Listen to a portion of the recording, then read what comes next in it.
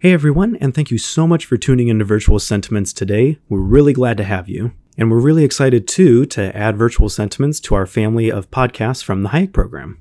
Just before we get started, if you like what you hear today and you want to hear more of it and you think other people should hear more of it, please do consider sharing the podcast. We have got a lot of ground that we're going to cover on this season of Virtual Sentiments.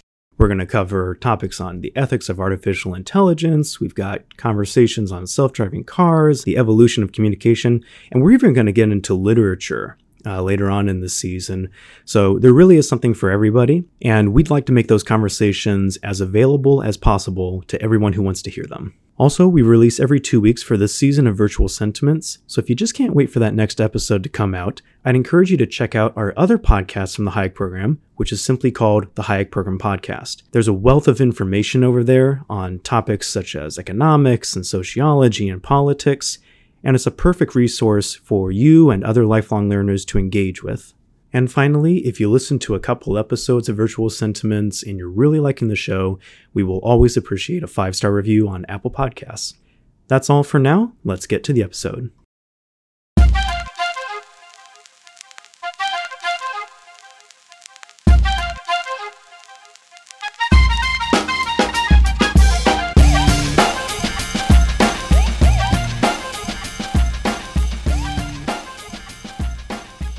My guest today is Martin Gurri, a former CIA analyst who is currently a visiting research fellow at the Mercatus Center. Today we'll be talking about his work on the relationship between politics and media, especially about the nature of digital media, which he details in his book, The Revolt of the Public and the Crisis of Authority in the New Millennium.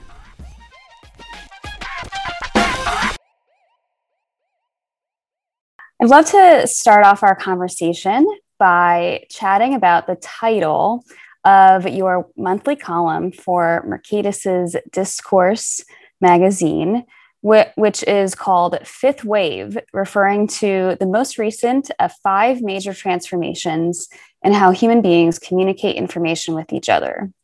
Would you mind briefly explaining these 5 waves and how this framework helps structure your thinking about today's technology? Sure. Basically, technology doesn't change in a gradual and incremental way. Technology changes in great big pulses or waves. And I mean, you can parse it many different ways. For me, I saw 5 major waves, and each one was associated with a certain socio-political structure. So the first one obviously was the invention of writing, which was hieroglyphics and that kind of script that was associated with a Mandarin or priestly caste. These were writings that you needed a lifetime to learn. So they were very difficult, very elite driven. The second one, of course, was the alphabet, when suddenly writing became available to many people. And you would not have had the classical republics of Athens and Rome, for example, without there being an alphabet. In both of those, there was a concerted effort by the public to have the laws written out. That would have made no difference in Egypt because nobody could read it. But in Athens and in Rome, when the laws were written out, people could read them. The third one, possibly the most disruptive of all, was the printing press. And that one changed everything. It changed, it was largely responsible for the scientific revolution. You have no idea how difficult it is to keep data from drifting, basically having somebody who's copying wrong, how difficult it is to maintain data from just becoming unreadable unless you have a way of capturing it permanently. The printing press, it doesn't change. But also it contributed a great deal to revolutions in here in the United States, the American Revolution, and in France. So it was possibly, and it began with the Reformation, which was the 30 Years War, possibly the most horrible war ever in Europe.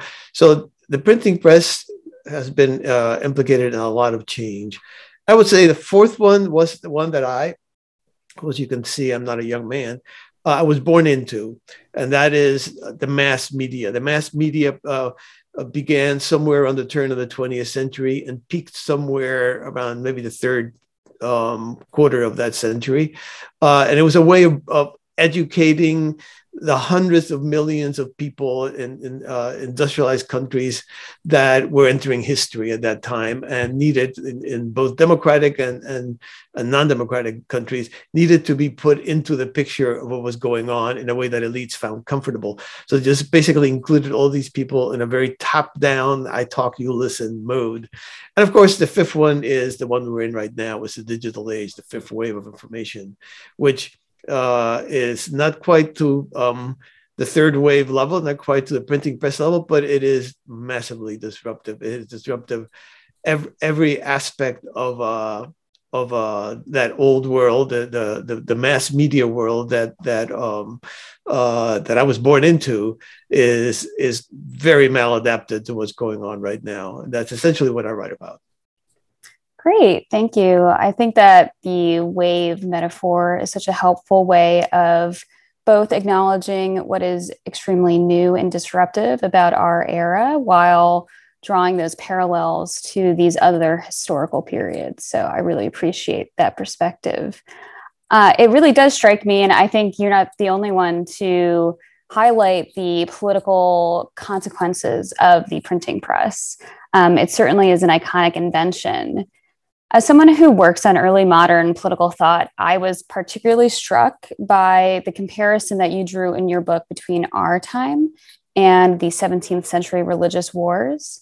I was hoping you might illuminate what about our time brings that historic period to mind for you. Well, I mean, there's a couple of ways you can parse that. One is that probably the outcome of everything that's happening right now is utterly beyond the scope of what us supposedly wise heads are talking about, right?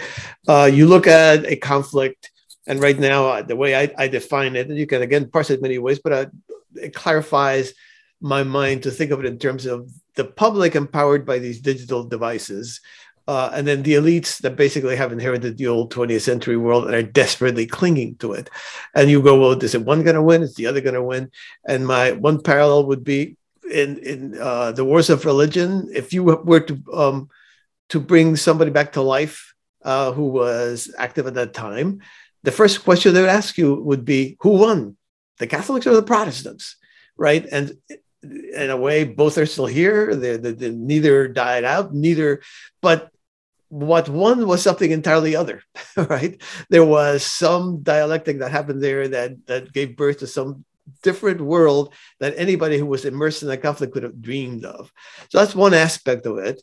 Another aspect of it is we tend to think we're in the worst, most horrible, and conflicted and unhappy times. It's amazing to me how often you can see gloom and doom pretty much along every ideological stripe, every socioeconomic condition. No matter where you are, you're feeling miserable and you feel unhappy and you feel like this is the worst of all possible times.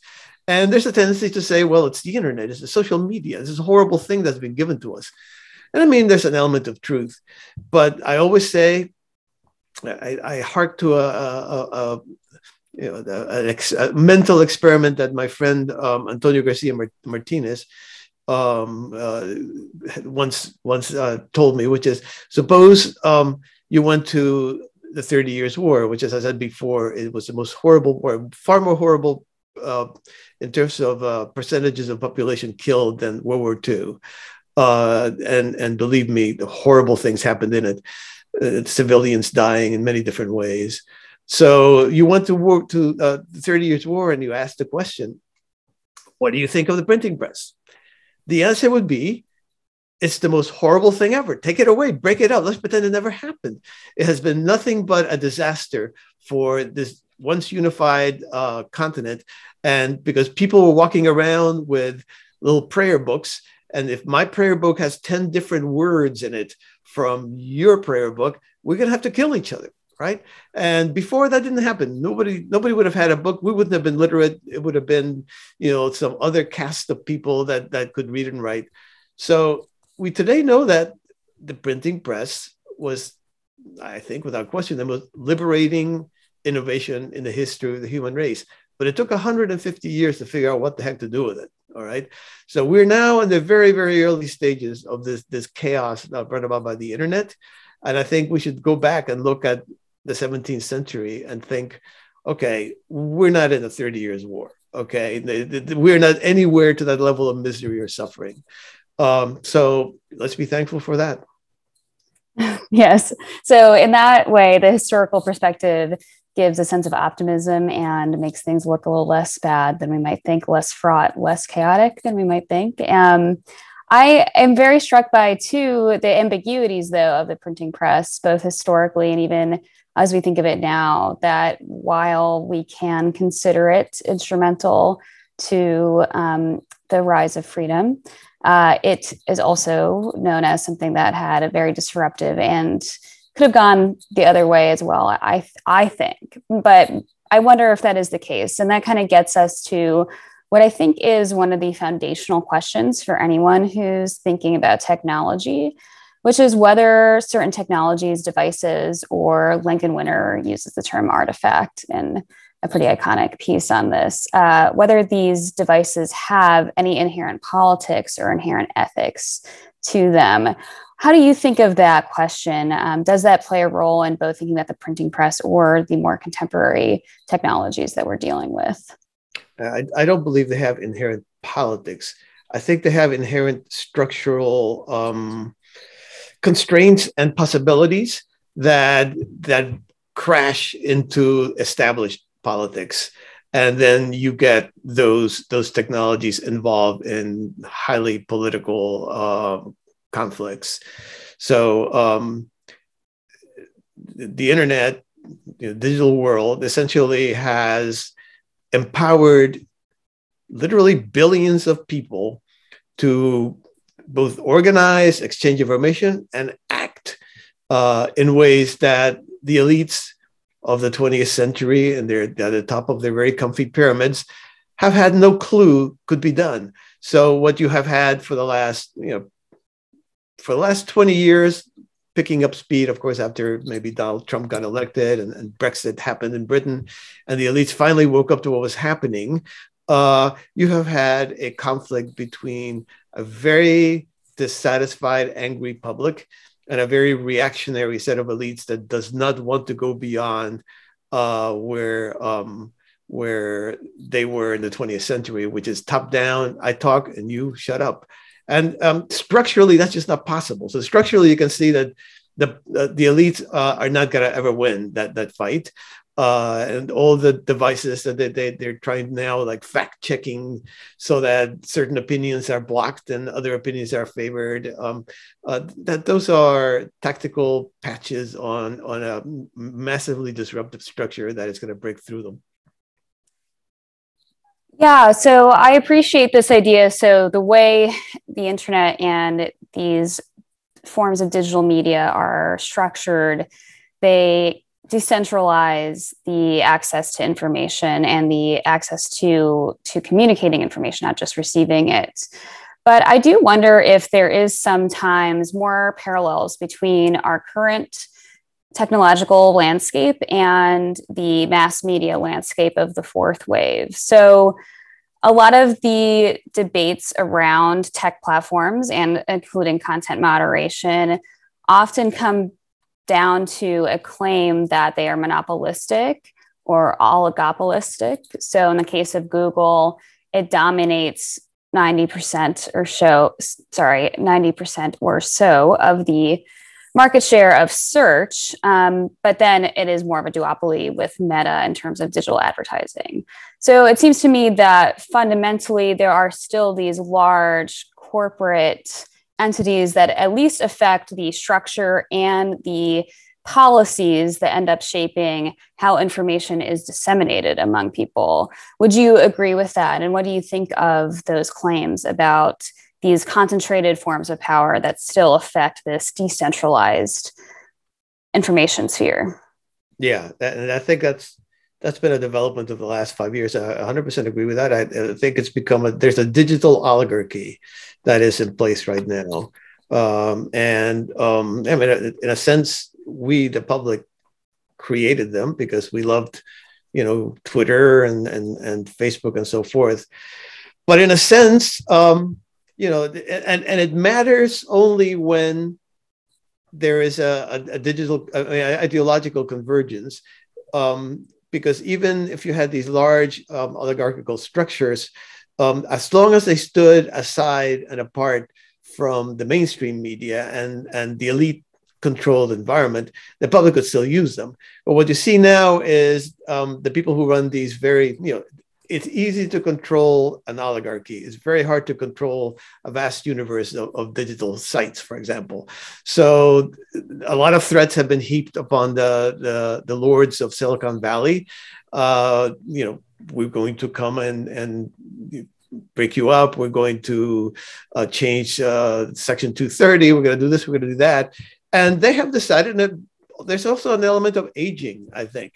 These were platforms that were erected by very young people, and they were very comfortable with move fast and break things, right? I mean, they were very comfortable with that because when you're young, that's the way the world looks.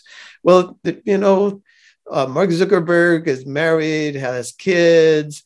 The other Google guys, I mean, they're deep into middle age. Okay, so you start to see the world somewhat differently. So between the fact that politically it's sensible for them to crumble to the elites, and probably in their life cycles they now don't feel like they're disruptors; they're now established.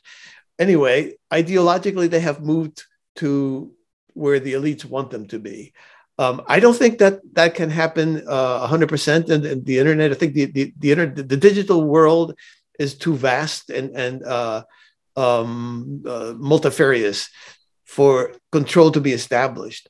But there's no question that a lot of the visibility, a lot of the discussion that gets talked about in public, for example, during elections and things like that, these people control. But what you're doing is you're leaving, the public is still there. All right.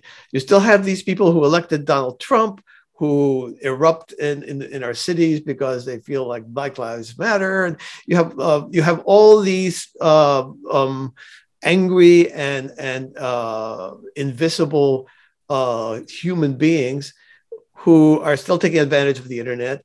And the more they are squeezed out by these oligarchical presences, the angrier they get. So you're just creating pressure that's going to blow at some point. And you of course push them to weird platforms like 4chan or whatever. And the second you take Donald Trump out from the spotlight of social media and cast him away, you're basically giving an advantage to some crazy prophet like QAnon, right? Who can work in 4chan in the darkness, the invisibility of 4chan, and nobody's going to silence him. So you are creating a situation that I think is pretty explosive, and I think, and honestly, it's exploding even as we talk. I was curious to get your thoughts on how the reception of your book has really emphasized the kind of sense of your vision as almost prophetic in thinking about these conflicts that are, of course, diverse and complicated between the elite and the public. Because you wrote the book in 2014, which was, of course, preceding the election of former President Trump, which you've highlighted in your comments too as being kind of crucial to this story. So what do you make of the kind of characterization of your work as prophetic, and why do you think it's able to be received in that way? How were you able to write something that could be received in that way? That's a really good question. I wish I had an answer. Okay, look at page 1 of the book. It says, I do not do predictions and I do not do prophecies, all right? And I have spent the last 3 years since the second edition was published saying that, and it seems to make absolutely no difference. I mean, the word that gets attached to me is prescient, because I think it's going to keep yelling about being right about predicting anything, because I never do predictions. I worked at CIA for many years. The business model of CIA is predicting the future for the president. I always say when tomorrow looked exactly like yesterday, which by the way is most of the time, right? CIA was 100% on, right?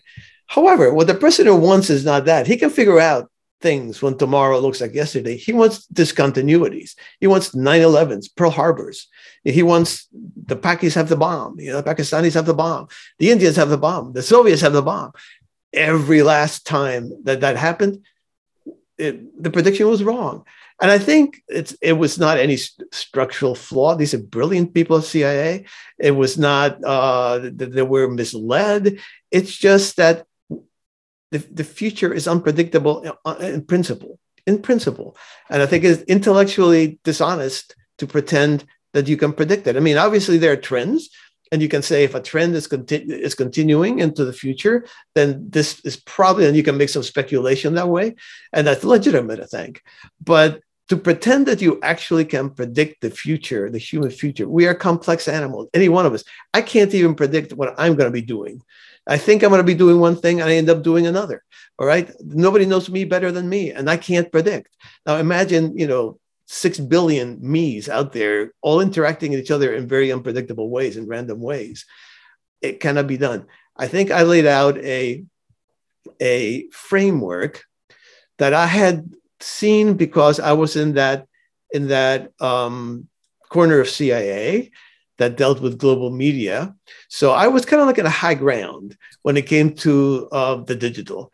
I was standing up on the top of the mountain. I could see that disruption coming. And it wasn't just me. All of us who were standing there, several of us who were standing there could see, wow, what is that about? So it wasn't like I predicted anything. I just happened to be very lucky in where I was situated. And I could tell that most people were not getting it. People were still dealing and talking in terms that were, we inherited from the 20th century. And I could tell that when this disruption was hitting, those terms made no sense whatsoever, applied to nothing. So I guess in that sense, it made it the book and the framework of the book, which I still continue to use, made it easier for people to interpret changes as they were happening. But I did not predict a thing. No, I have no idea why they keep asking. They're telling me that.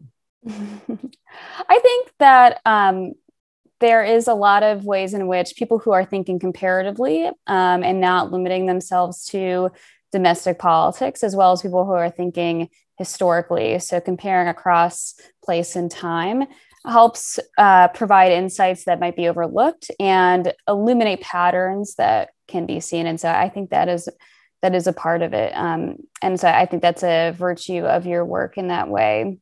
I was interested in what this brings to mind for me, particularly our earlier conversations about the structural affordances of technology, is that now we have gone through the I think what you call cyber optimism and then cyber skepticism, so we had this kind of earlier time of optimism around the democratic power of digital media and internet. And then we had the tech flash, particularly coinciding with the Cambridge Analytica scandal, for example, as well as other aspects of the 2016 election. But now I think we have this new rising optimism, about Web 3.0. And I was wondering if you had any thoughts on that, even though you don't like to predict, but how you think of the speculation around Web 3.0 and how it's going to affect these dynamics. I mean, I think our current digital oligarchs are setting themselves up for the public just migrating in mass, or at least large portions of the public migrating in mass somewhere else. This is a moment of dissatisfaction, because if you are on Facebook, if you are on Google, if you are on Twitter, and you have certain opinions, you don't know that you're going to be able to get them out there, right? So you need a place that's freer. You need a frontier. It's a very American thing, right? The whole digital world is based on the concept of the frontier. And the frontier has now, the cattle barons have come, and they've basically hired their thugs. And if you step out of line, the thugs come and burn your little, log cabin down and run you out. Us Southbusters are not allowed in that empire. So Web3 is potentially, I mean, we're talking potentially the next phase. Some people call it the metaverse, and of course, Zuckerberg is looking at that as maybe expanding his oligarchy into that realm. It won't happen. It won't happen. I think Facebook will be lucky to keep the people it has, much less expand into some kind of metaverse in which we all live in Facebook 365 days a year.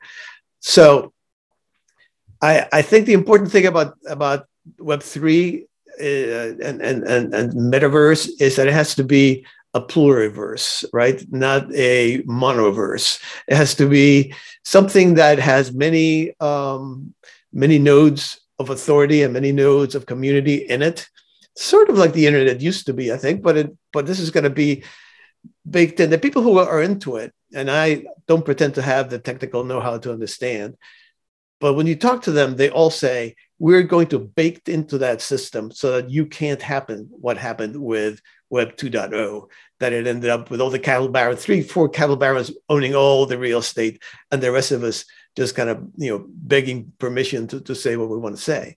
So if this happens, if Web3 happens, it will be a far more dispersed, a far more decentralized, far freer. How that might look, I have no idea. I really don't know. Whether it works, I have no idea. But I think there is a lot of hunger for a frontier again in the digital. We can all escape the cattle barons by going even further west. Great. Yeah, I think that is certainly an open question as to what Web 3.0 will look like. And certainly it seems to me the extent to which current companies like Google and Meta do attempt to kind of build a lot of that infrastructure does seem to affect the extent to which it really will be a decentralized and a radically different system without the same kind of problems, or at least I guess there is always the possibility of new kinds of problems arising. I also, in thinking about these questions with Web 3.0 and technology, I was very struck with the emphasis in your work, both in your book and your other work, on visual imagery.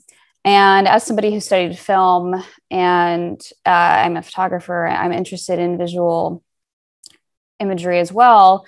It is always kind of striking to me how we don't really teach a form of literacy that helps people interpret what they see. Is that something that you think about at all, and the dominance of visual imagery in the way that we experience our lives in politics?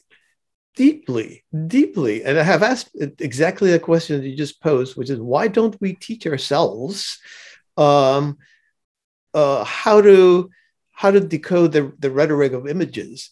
This is something actually, as opposed to most other things that I'm asked to talk about, where basically, I tell you what I think. This is actually one of the few things that I know something about, because I led a process at CIA to come up with a way to analyze the rhetoric of visual persuasion.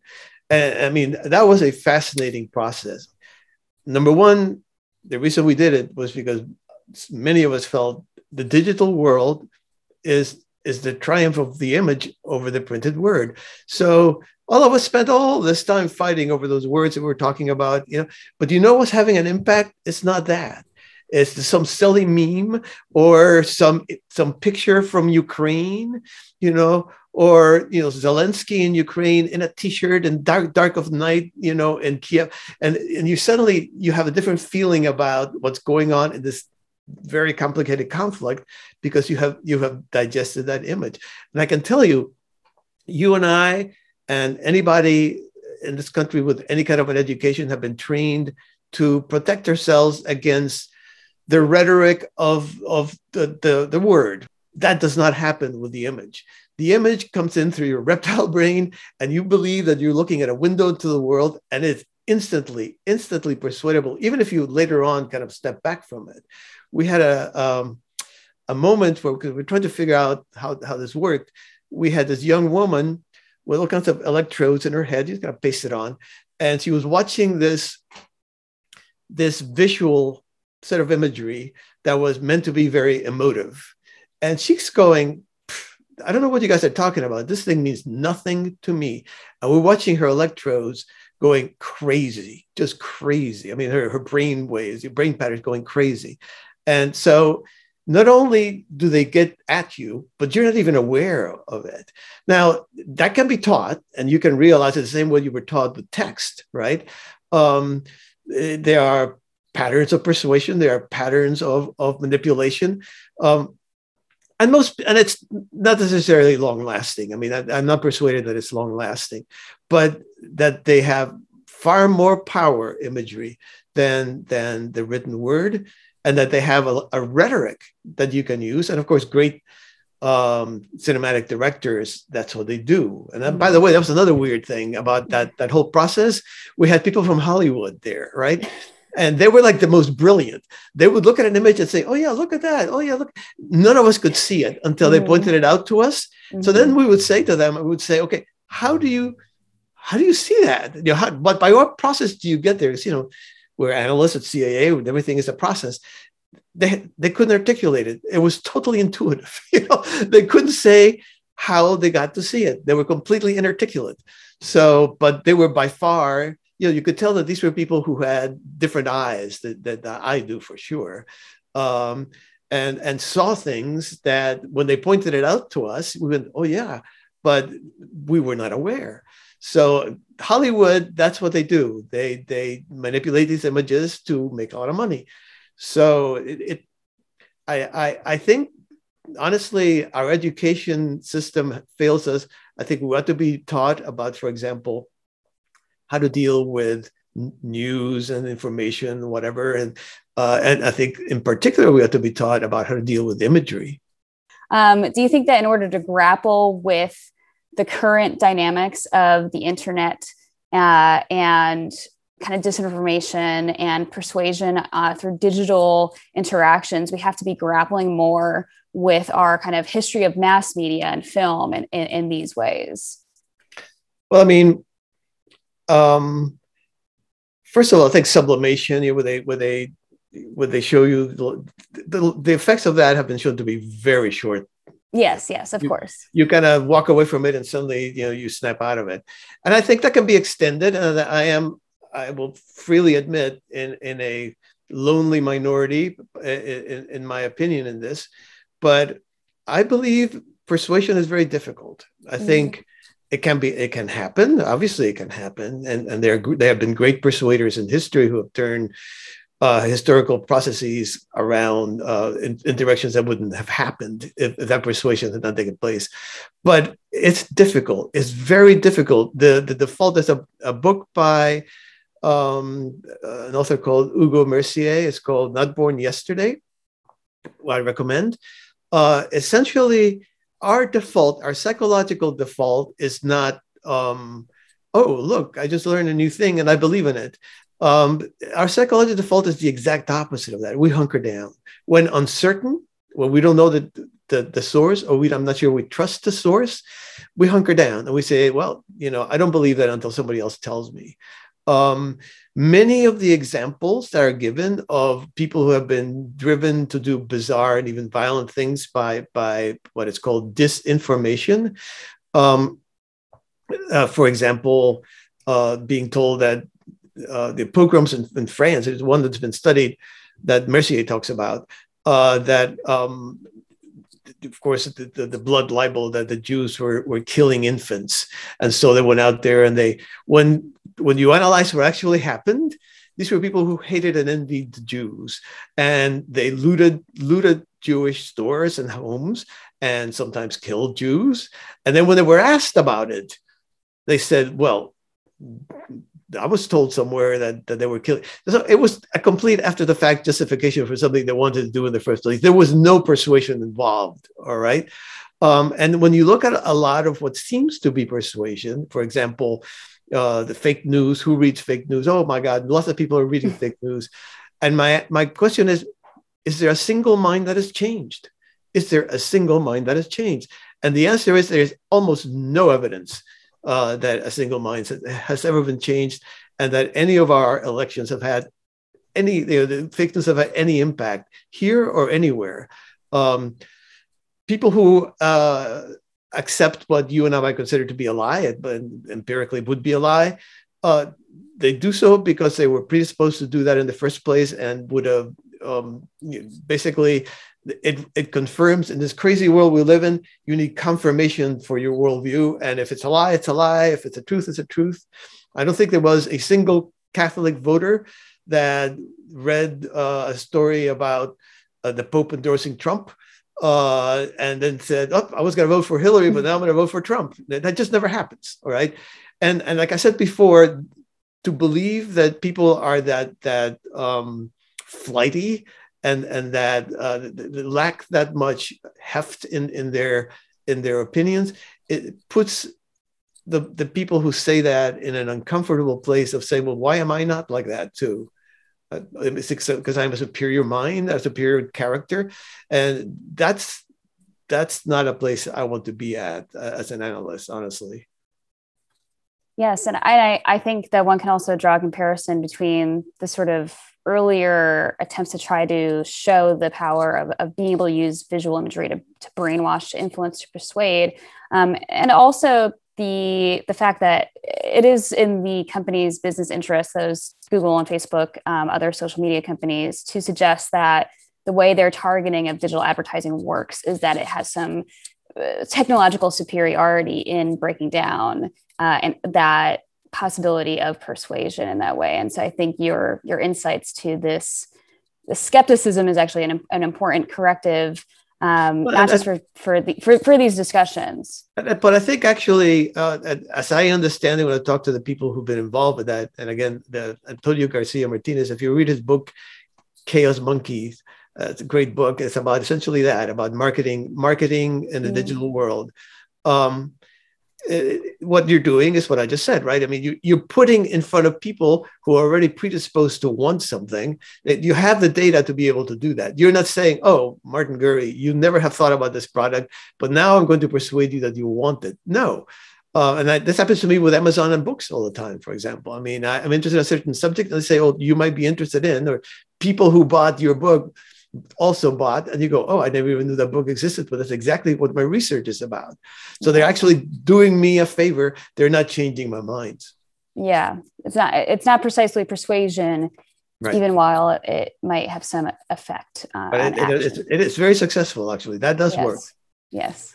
All right. Well, thank you. That's such a nuanced and important insight to I think conclude with. And I really appreciate you taking the time to talk about all of these topics with us.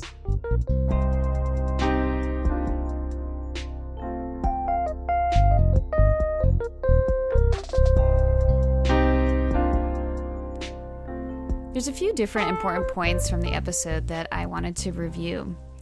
Martin talks about these 5 waves of major changes in information and communications technology. So the first 2 are related to writing, and then the third is the printing press. And the fourth is 20th century mass media and the more recent rise of digital media.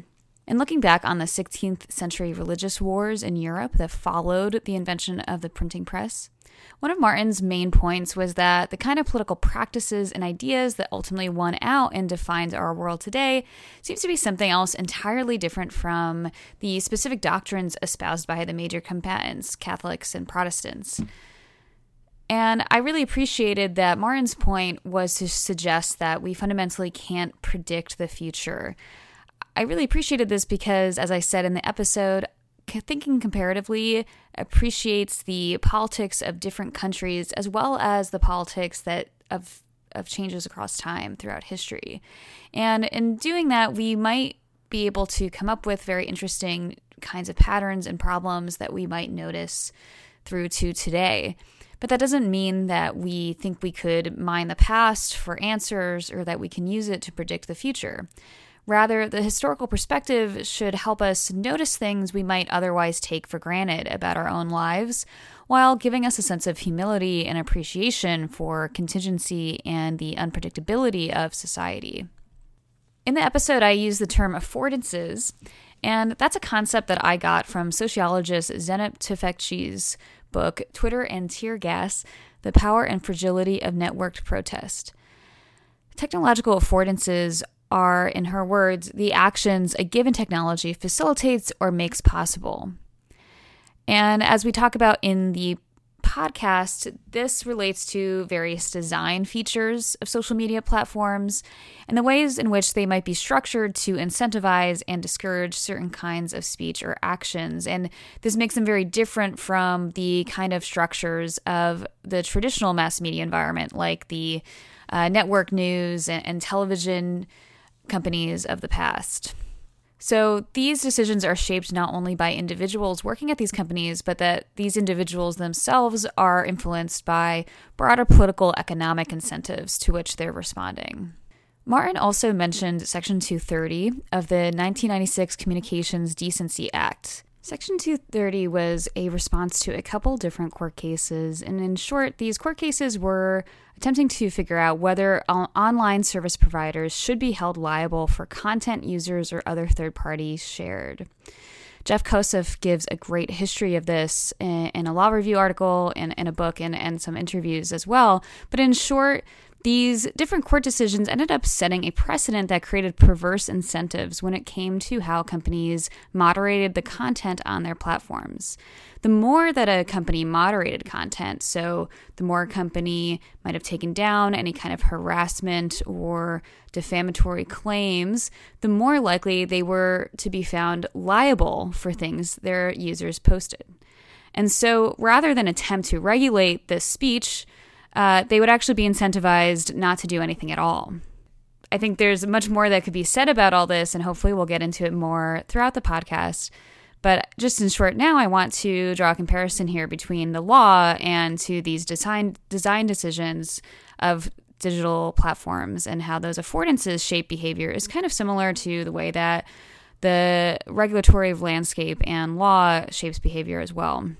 We also talked about the rise of visual media, videos, and images, and how while education today often includes literacy and training students in being able to recognize the rhetorical methods used to persuade readers or listeners, there's also a kind of language that is articulated in photography and video, or as Martin put it, a rhetoric of visual persuasion.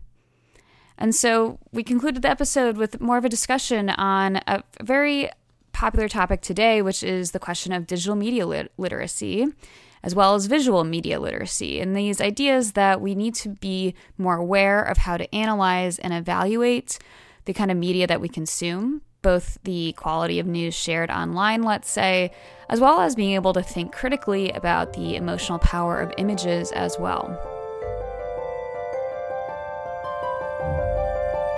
Thanks for listening. Till next time.